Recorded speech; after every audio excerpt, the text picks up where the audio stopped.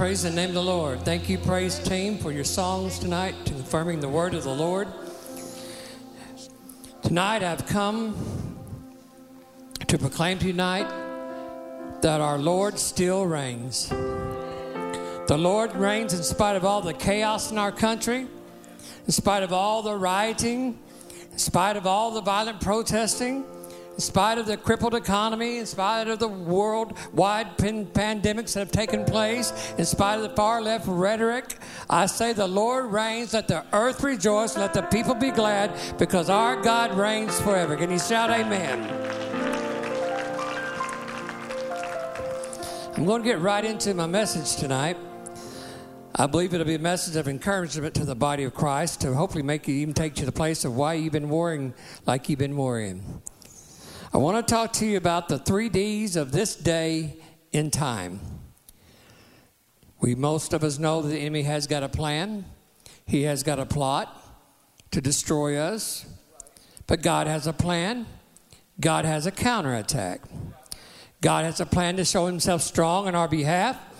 A plan to strengthen you so you can stand against the wiles of your enemy. What does wiles mean? It's a trick or a strategy meant to fool, trap, entice, or even a device the enemy uses against God's people. Now, the first 2 Ds are used by our enemy to destroy a person or even a nation. They are spirits unleashed by the Antichrist. He uses deception. He is the father of all lies. And deception is the act of causing someone to accept as true what is false. And in using deception, he leads you to become delusional. It's the second D. Meaning you're being led to believe things that can't possibly be true. And you believe, and believe you me, that spirit is the forefront in our nation right now. So many people are being led to believe false truth. But the third D, though, is God's counterattack. To destroy the enemy's plans of deception and delusion with derision. Now, what is derision? We're going to learn what it is through his message tonight. In the midst of all this disturbance to our nation that we are now experiencing, which I believe is being orchestrated by the spirits of the Antichrist, working through sectors of people who have been deceived and made delusional by them, although the Antichrist himself has not been revealed openly yet, he has an appointed time to arrive on the scene. His spirits are here preceding his arrival, causing an anti-God movement to proceed under his rule. And while it's evident that his agenda is no longer hidden and it has escalated to a point of public manifestations, the plotting that was once done in secret chambers is now the plan that's being unleashed and being exposed publicly. And these anti-spirits are no longer secret about their plans as they once were. They're no longer just plans. Now they're active assaults. Because the enemy feels it's now that he has the opportune time and power to prevail, the full onslaught of attacks upon God's people has been launched. And while all this is going on, it raises 2 disconcerting questions for the believers, and that is this. What is God doing while this is happening? And when and what is God going to do about this? So I want to read a passage of Scripture that asks both of these questions and yet provides answers to them. If you have your Bibles, I'll be in the book of Psalms 2, where David's asking, why do the heathens rage and people imagine a vain thing? In the NIV, it says this, why do the nations rage and the people plot in vain? He says in verse 2, the kings of the earth set themselves and the rulers take counsel together against the Lord and against God, his anointed, saying, let us break their bands asunder and cast away their cords from us. He that says in the heavens, speaking of God, shall laugh. The Lord shall have them in derision. Then shall he speak unto them in his wrath and vex them in his sore displeasure, saying, I have set my king upon my holy hill of Zion. I will declare the decree. The Lord hath said to me, thou art my son. This day I have begotten thee. Ask of me, and I shall give thee the heathens for thy inheritance, and the uttermost parts of the earth for thy possession. Thou shalt break them with a rod of iron. You shall dash them in pieces like a potter's vessel. Be wise now, therefore, O ye kings. Be instructed, you judges of the earth. Serve the Lord with fear and rejoicing with trembling. Kiss the Son, lest he be angry and you perish from away, when his wrath is kindled but a little. Blessed are they, though, that put their trust in him. Amen. Now, in Psalms 2, it is closely connected to Psalms 1. You could say that Psalms 1 and 2 stand together as a double doorway in the book of Psalms. They both make it clear right up front that the Psalms are more than just ancient Hebrew poetry. The book of Psalms is more than just a hymnal book of the Jews. It's too a part of the inspired word of God. Psalm 1 contrasts the way of the righteous and the way of the wicked and bids us to choose which way we will live. Psalms 2 warns us there's a consequence to the choice that you make. Psalms 1 declares the Lord's authority over individuals. Psalms 2 declares the Lord's authority over nations. And both of these truths are essential for having confidence in God. You see, it's hard to trust that God is in control of the affairs of your little life if you don't believe he's in control of the unfolding of all of creation. It's much easier to believe he's got your little life in his hands if you believe he's got the whole world in his hands. This is the message of Psalms 2. It's an assurance that no one nor nothing can stand against God's plan for God's chosen king and God's chosen people. And it remains an assurance till today for God's people. And David is believed to be the author of Psalms 2, for it is in Acts 4, 24 and 26 that validates this belief. Paul says, this is David in Acts 4. When they heard this, they raised their voice together in prayer to God. Sovereign Lord, they said, you made the heavens, the earth, and the sea, and everything in them. You spoke by the Holy Spirit through the mouth of your servant, our father David. Why do the heathens rage and the people imagine a vain thing? The kings of the earth set themselves and the rulers take counsel together against the Lord and against his anointed. There it is, just as we had read in Psalms 2. So let's break down this passage. Let's draw some insight from it that will give us relevant instructions for the hour in which we now live. Let's find the answer to where is God and what is he doing while the heathens rage and plot in our nation. I know it may not always seem that God is in control when you watch the nightly news. But today I came to bring you news from another network in glory. I come to bring you the good news, not the fake news. I've come to report to you that according to God's word, that God is still on the throne, he's still in control, and no matter what it looks like, no matter what it sounds like. Come on, somebody. Psalms 2 declares to us the unimpeachable authority of Jesus Christ, who reigns over heaven and earth forever and ever. You know, the wicked may plot and scheme to impeach our president, but they will never impeach our God. I'm telling you, just hold on, and our God will show up and take us through this fire again. See, in verses 1 through 3, David begins by asking, why did the heathen rage and imagine a vain thing? It's obvious there's a rebellion going on this time against God. So it is today. History sure has a way of repeating itself. And the devil sure has a way of repeating his tactics and antics.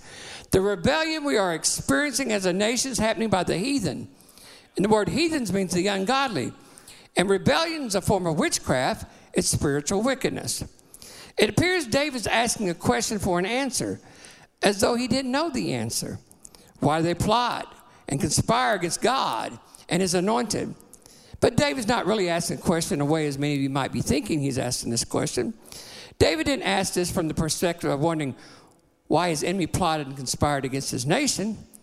No, it's more from the perspective of why do they even have the audacity to even try to come against a nation that serves God? Because he believed they will never win. He believed their efforts are in vain. He thought they could rage all they want to. They can believe they got it all figured out. They can land some pretty good blows. They can cause some damage. They can appear at times to even be winning. But they will never, never, never, ever defeat our God nor destroy his plans. And he goes on to mention their plots in verse 2. He says, the kings of earth set themselves and the rulers take counsel together against the Lord and against his anointed. He's saying the rulers of the nation band together to attack God and the anointed ones and his kingdom. How relevant that plan is still today. Church, kings and leaders of nations are still plotting this very day against God and his people. Remember, this warfare is not against flesh and blood. It's against principalities and powers and rulers of darkness and spiritual wickedness in high places. It was Satan's plan then and still his plan today. Satan has been relentless in his attempt to overthrow the kingdom of God ever since he landed here on earth by attacking God's people through deception, leading them to become delusional. And you have got to be delusional to believe the things people have been led to believe. A man can be a woman can be a man. That's okay to kill a baby, even at birth. And homosexuality is nothing more than an alternative lifestyle, and God plainly states it's an abomination. Satan believes when he destroys God's people, he's destroying God's plan for his kingdom. The problem he's got is when he attacks God's people, he's attacking God. He used to be so subtle, but now he's manifesting through ungodly, delusional people. He still hides in the background, but the manifestations of evil validate that his anti-spirits are here and they are active. Satan, in doing so, believes he will somehow supersede the authority of God, become the supreme power of the world domain. He's just using the wicked to do his dirty work. He's led them to believe his power will be theirs. But I got news for him. He will never, ever overthrow the kingdom of God and supreme rule over all heaven and earth. He'll never overthrow Jesus Christ, the anointed one, who declared all power is given to me in heaven and on earth. You see, when Saul was persecuting the Christians before his conversion, while riding on his horse on his way to once again carry out a plot to destroy God's people, God struck him off his horse, appeared to Saul in a great light, and he spoke to him, warning him. He said, Saul, Saul, why dost thou persecute my people? He told him, when you persecute my people, you are persecuting me. And still today, when Satan persecutes God's people, God takes it as he's persecuting him. When Satan's against God's people, it's God's desire to show up and show himself strong on our behalf. He's a defender of the righteous. Then David goes on to say in verse 3, listen to how dumbfounded is this statement and belief that they say. Let us break their bands asunder and cast away their cords from us. In other words, let's break the chains and throw off their shackles. Chains and shackles on Christians, really? Do you know that the ungodly believe that we as Christians are the ones that are in bondage, in slavery? How ironic is that? How delusional are they? Our God is not a bondage bringer. Our God is a bondage breaker. Come on, somebody. We're not bound by chains. We're banded together by grace and mercy to the chain breaker who has set us free from the bondage of sin by the blood of Jesus Christ, who broke the curse of death, hell, and the grave off of us. Come on. Paul said he was a bond servant, not a bound servant. The heathen are blinded to truth by the ruler of darkness, who has deceived the rulers of this wicked nation into believing that they have a power that he cannot give them. What we are going through right now as a nation is all a plot of spiritual wickedness in high places, struggling for power, the greed and the lust that will leave them empty and destroyed through self-destruction. So what is God doing? While the heathen rage and the kings plot and the leaders take counsel against him and the anointed one's Jesus. David says in verse 4 that while they do all this, the one enthroned in heaven, God, laughs at them. God looks at the way man plots against him and he laughs at his vain plans. God isn't afraid or confused or depressed about the opposition of man. He knows who's behind their plans. He isn't panicking back and forth in the throne room of heaven tonight, wringing his hands, wondering what should he do next? What can he do? While the nations rage, God is where he's always been, sitting on his throne in perfect peace, and what he is doing is laughing. The problem mankind has in its rebellion against God is they don't know who he is. They don't realize just how powerful he is. Many heathens don't even believe he exists. God is the one who stepped out before history's dawning and broke the silence of a not yet universe with his own voice and said, let there be light. God sits in the heavens. It isn't an earthly throne he occupies. It's the throne of heaven, which validates his authority over all creation. The creation he created, there was nothing created that he didn't create. So what does heaven have to fear from earth? There's severity to God's laugh, though, when he's responding to rebellion to mankind. He's not signaling it's funny. He's signaling it's ridiculous for mankind to think Satan can overthrow his plan for his kingdom. Do we understand that overthrowing America is a part of a greater plan of Satan's to overthrow the kingdom of God?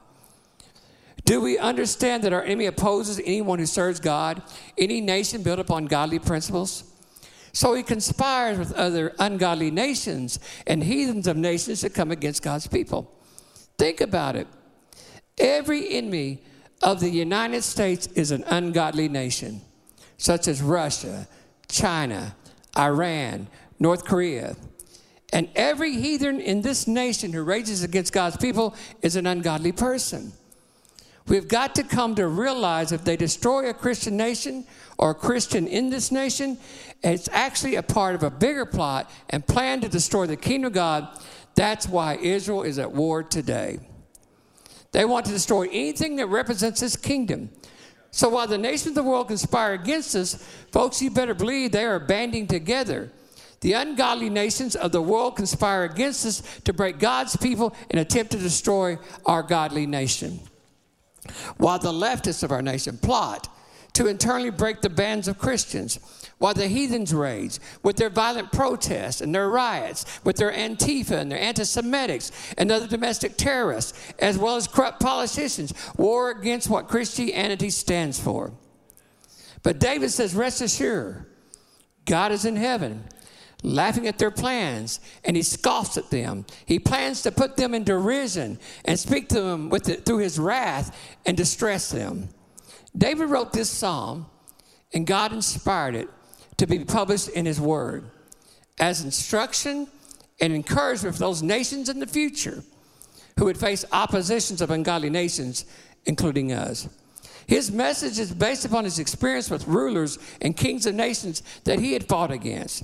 He left us a record in Psalms 2 that he knew what he had experienced the other godly nations would too in the future. He knew any nation that God favored would be conspired against by Satan. Many times during his rule, nations surrounding his kingdom would plot and they would conspire together to overthrow him, to overthrow Israel, a nation favored by God. They despised Israel because of the God they served and the prosperity that they possessed. Their plot would always involve overthrowing Israel and stealing his wealth and turning his people to their false gods. They were vicious and ruthless, and at times it often appeared they were being successful. But many times David was even outnumbered by his enemies, but yet they were never successful as long as God favored their kingdom, as long as God was on their side, as long as we never turn our back on God, he'll never turn his back on us. See, David experienced how difficult it was to rule a nation for God and have nation after nation do evil to oppose him from without, but also from within. But he also knew what it was like for God to be on his side and to bring him victory and prosperity over every nation that ever opposed him. He learned that he would just remain obedient to God. There it is.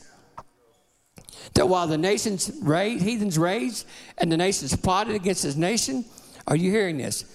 If we too can learn this principle, we too will experience the victories in our nation as David did in his.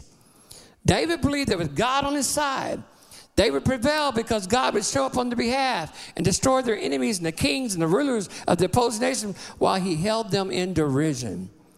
In other words, God's plan, his counterattack to the enemy's deception, delusions, was he would ridicule his enemy and make a mockery of him.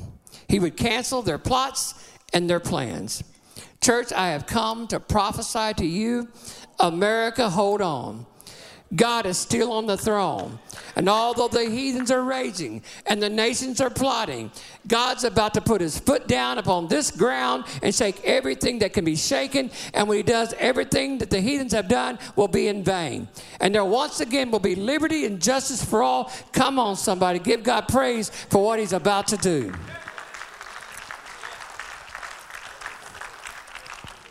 So when's he going to move? According to his plan. David goes on to explain the plan of God against our enemies. He says in verse 5, then he shall speak to them in his wrath and vex them in his sore displeasure. Church, God laughs in heaven, but he doesn't remain inactive. Before he acts against defiant men, he first speaks to them. This shows the great mercy of God. While he has every reason, every right to simply act against the defiant man, But love and mercy compel a loving, long-suffering God to speak a word of warning before he acts. Let me tell you what's happening right now as I speak, in case you haven't been paying attention. There are true men and women of God who are standing in pulpits all across America, and some even on street corners, just like I am tonight, and warning the defiant to turn from their wicked ways, or else the God of justice will bring judgment upon their hearts. David said, God has declared a warning to his opposition. In verse 6, God says, I have set my king upon my holy hill in Zion. God wants the defiant man, his opposition, know that he has already established a king. There will be no other. His seat's not up for grab. Then David says in verse 7, I will declare the decree. The Lord has said to me, thou art my son. This day I have begotten thee. In verse 8, God says, ask me, and I will give you the heathens for thine inheritance, and the uttermost parts of the earth for thy possession. Not only is he to rule and reign the nations, but he's also to judge the nations. In verse 9, you will break them with a rod of iron. You will dash them to pieces like pottery. This is what the Lord's going to do to the raging heathens and the plotting nations who are coming against God and his people. The scripture certifies that the Lord's anointed has such great power over the nations that they are like clay pots, and he can shatter them with one blow from a rod of iron. This shows why it's so foolish for the nations to defy the Lord and his anointed, and to say there's no reason, there's no benefit to the defiant opposition. It's all going to be in vain. Then after these words of warning come from the Lord's anointed one, David counsels the kings of the earth to give up their foolish defiance of the Lord. He proceeds to say in verse 10, therefore, you kings, be wise, be warned. You rulers of the earth, serve the Lord with fear and rejoice with trembling. David calls the kings of the earth to surrender to God, telling them in verse 12, kiss the Son, or he will be angry and you will always lead to destruction. When his wrath is kindled but a little, in other words, his wrath can flare up at any moment. Everybody's wondering, where are you at, God? When are you going to show up? I'll tell you, when? At any moment. He can put his foot down and say, enough is enough in the twinkling of an eye. He had a plan for this day before this day ever come. You can read it. It's in your Bible. It was foretold. He said, kiss the Son. Kiss here means submit. Submit to the Son. David is warning the kings of earth to submit to the Lord, because at any given moment, God can unleash his wrath upon the earth. At any given moment, he can say enough is enough. Church, I'm going to keep repeating it. At any given moment, Christ can return. Any given moment, the rapture of the church. And when the church is gone, tribulation upon this earth will begin. And that dreadful day for the earth will happen. And at that moment, God's wrath will be poured out upon the earth. Read your Bibles. His plan is all recorded in the book of Revelations. And Satan, the mastermind behind all this plotting against the kingdom of God, will once and for all be defeated and humiliated. So kiss the Son. Submit to him. I want to declare to all the kings of the world today, from this ordained pulpit, to all the ungodly leaders of the nation of this world who are plotting against God and his kingdom, to all the heathens who are raging against God violently, protesting and killing innocent people, and to every corrupt politician persecuting God's people and trying to silence the church, you better kiss the Son and you better submit to God before it's too late.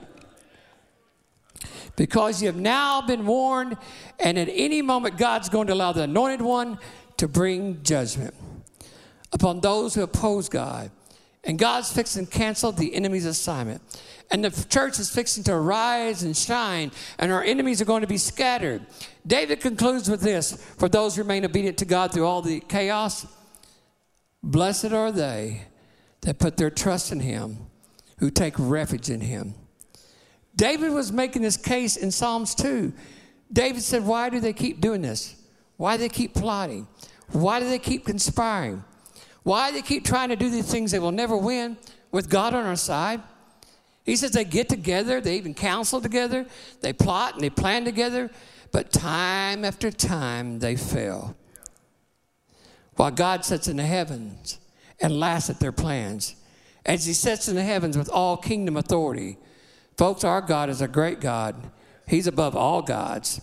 Our God is the King of kings, and he's the Lord of lords. And we must understand, we still experience the same enemy that David of old experienced today. Our enemy causes the heathen to rage and plot to destroy us. And while we worry and we fret and live in our fear of their plans, instead of having faith in God's plans. Folks, this assault against our nation and our religious freedom is a plot that's been conspired by Satan to destroy a nation that was built upon godly principles and as a result has prospered, and been highly favored by God. And our enemy is using the heathens of our nation to carry out his plans. But what we're losing sight of is God has a plan for us. He gave us his plan in writing. He's given us to us in written promises. He figured all this out before this ever became. This plan was to be passed down from generation to generation. There has never, nor will there ever, be a generation of kings that will destroy the kingdom of God. We may suffer violence, but never ultimate defeat. We may be cast down, but will not be destroyed. We may be persecuted, but we won't be abandoned. David declared the anointed one, the Son of God, is coming in the last days. It will be a dreadful day for our enemies when he pours out his wrath. For when he's done, every knee shall bow, every tongue confess that he's the Lord of lords and the King of kings. You see, death to a Christian is one of victory, because whether by the grave or the rapture, we win. Only those who never kiss the anointed one will suffer for eternity. And we got to realize what's going on in the world now is much bigger than a socialism thrust or a political battle. It's a spiritual battle. It's between good and evil. It's gradually coming to the surface to what it all boils down to. The attack on our Christian beliefs and religious freedoms are actually an attack on our God. Therefore, anything or anyone that has a resemblance of Christ and his kingdom will be plotted against by our kings and leaders that will cause the heathen to rage against God. It's an antichrist spirit pushing an anti-God movement. Right now, it's about abolishing laws that support morals and principles. It's about abolishing laws that support religious freedoms. It's becoming about statues and symbols that represent God. They're plotting to remove them. It's becoming about open practices of worship, plotting efforts to close churches that publicly display worship. It's about snuffing out public prayer that prays to Jehovah, yet tolerant of prayers for those who pray to Muhammad and Buddha. But it's going to come down to a time it will openly, flat out be directly expressed to silence the Christians. It's going to come to a time we'll be personally attacked in an effort to attack God by attacking his people. The people of China are attacked every day personally. There are no laws to protect them. They must first remove our protection. And I want to tell you something, it's going to get real personal. By going to China, I have seen where we're headed. If you was to go to China, they worship their God in back rooms, in underground churches. They're trying to snuff them out. They're trying to silence the church. But I want to tell you, though, the more they come against it, the more it's growing. Because God is on their side. Remember, Christ said, you'll be persecuted for my name's sake.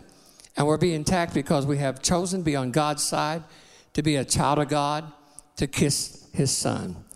Therefore, Satan has come to kill, steal, and destroy anything or anyone that belongs to the kingdom of God. He hates us for what we stand for and for who we stand for. Therefore, evil opposes anything good. Thank God as a Christian, we're on the winning side.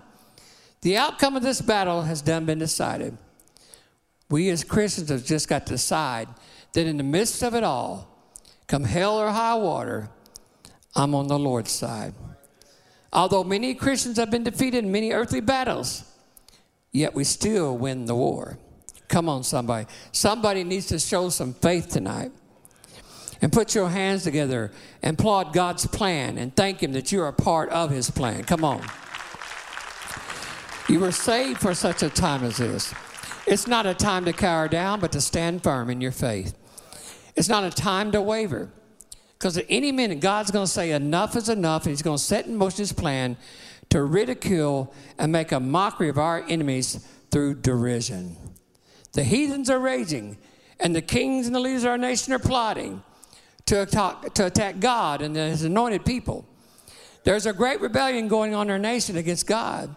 And while the heathen rage, while they rebel against God, God is on the throne still and laughing at their plans. And mark it down, you're fixing to see God begin to cause their plans to backfire. He's going to put the heathens in derision. You watch, he's going to begin to make a mockery of them. He's going to publicly begin to ridicule them and their plans. Look what they've done to a former president. They have plotted against him. 92 indictments. They've used deception against him, such as Russiagate, causing many to become delusional and believe the lies. But have you been watching? Things are beginning to backfire against every plotter that he's had. And at any given moment, God can release his wrath upon their plotting, making all their plans in vain, I'm telling you something. God is able to defend his people. I want to say something. You know, when we built this church, we didn't build it without opposition. The enemy did not want us here. There were people in this community that did not want us here. I could spend an hour telling you all the things that we went through just trying to do this. Things would come up. God taught me something about patience through the building of this. Things would come up. We'd hit roadblocks. And I'd worry about it. I think, oh my gosh, oh no. And then it seemed like it opened up.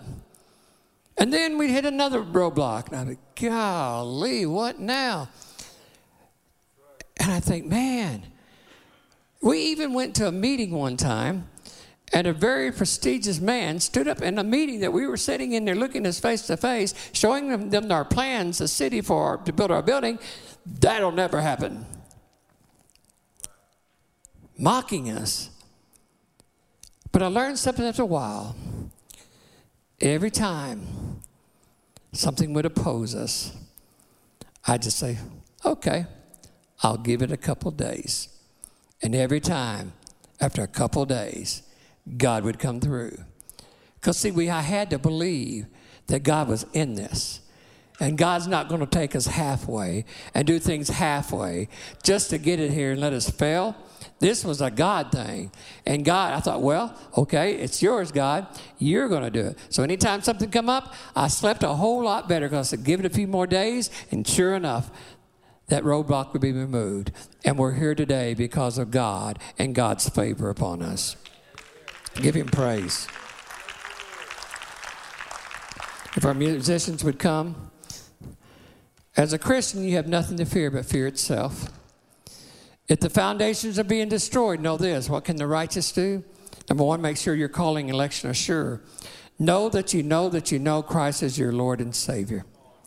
2, make sure the anchor holds, but make him center of your life. 3, trust in the Lord. When everything is uncertain in this nation, he's the only thing certain in this uncertain world.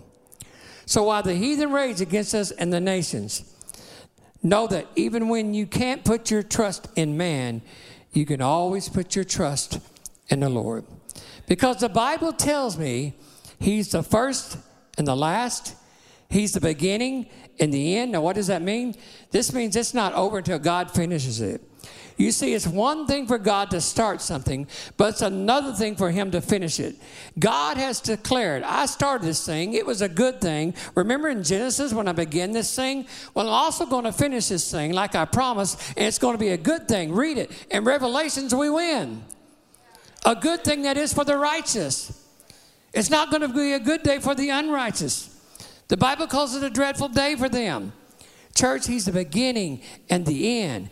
And God is saying, I didn't bring you this far to let you down. I didn't bring you this far to leave you. I didn't lift you up just to let you down. Somebody hear me right here. This is from God to you.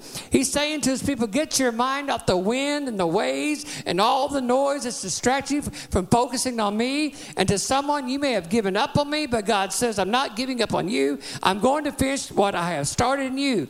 I put you in this race, he says. I called you, he says, into my life. I made you my own. I adopted you into my family. You are heirs of Jesus Christ. You're part of a royal priesthood, a chosen generation. Although a peculiar person tells somebody you look pretty peculiar. Now look back at him and say, thank you. But I have called you out of darkness into his marvelous light. And I'm going to finish what I started in your life. It's not just the fact that he is the first and last, and it's going to be okay when it's all over. How about in between the beginning and the end? What about that period of time, though, in between then and the end? You know, we often miss the fact that he's in the middle of it all. Well, between now and then, there is this little word. In the middle of that period of time, between the beginning and the end, you don't want it to slip by you. It's a little word, and, A-N-D. The Bible says he's the beginning and the end. And that and means he's in the middle. Jesus Christ is with us between it all. In between all the chaos, he's in the middle of it. Until everything that's going on in this nation, he's in the middle of it. Just like he was in the middle of the fire with Shadrach, Meshach, and Abednego. And I have come tonight to remind you, he's still God in between the darkness and the daylight. He's still God in between the operating room and the recovery room. He's still God in between the sickness and the health. He's still God in between the last paycheck and the next paycheck. He's still God in between the last relationship and the next relationship. Somebody help me preach right here. He's still God in between the doctor's report and God's report. He's still God in between the old job and the new job. He's still God in between the junk and the joy. He's still God in between the process and the promise. He's still God in between the test and the testimony. And Jesus is still in the middle of all your chaos, your afflictions, and your persecution if you will keep him in the center of your life. And I am here to tell you he's more than just beginning. He's more than just the end. Jesus Christ is in the middle of all of this. And when you begin to believe he can't conquer your enemy, you're being deceived. You're believing a lie. And when you begin to believe you have no need of him, you have become delusional. You're believing a truth to be false. Would you stand with me?